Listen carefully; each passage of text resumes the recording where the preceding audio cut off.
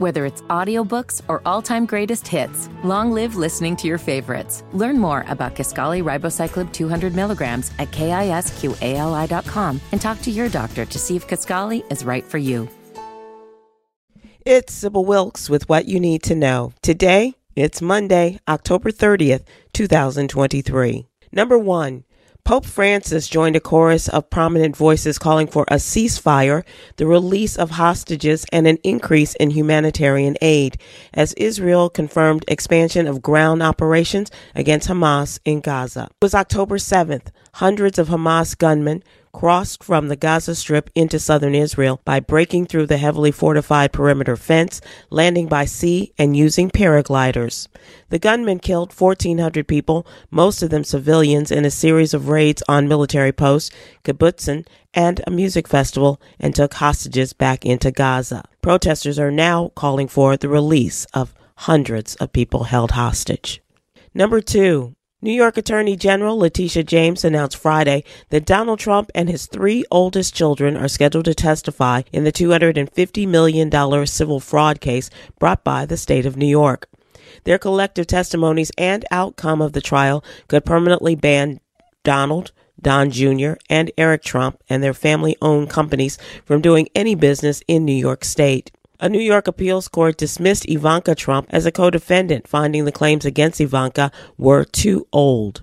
Number 3. Go ahead, sneak one of the candy bars from your kids' Halloween haul. Just make sure to check how much exercise you'll need to burn off those stolen calories. A Butterfinger, for example, is 85 calories, requires 10 minutes of Zumba, and a Hershey's milk chocolate bar, a total of 67 calories, requires 15 minutes of dancing. Jeez. Happy trick-or-treating.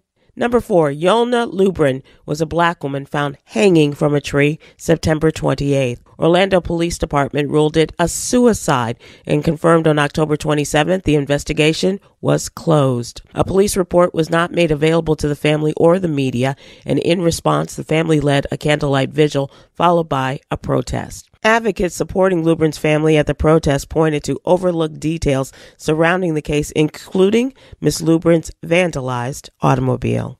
Number 5. What does it mean to have a spiritual calling on your life? Our first calling is to have a personal relationship with God through faith in Jesus Christ.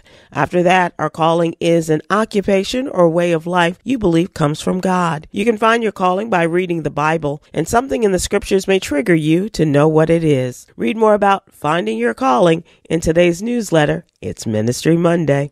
Here's your daily inspiration from Yogi's Jewels.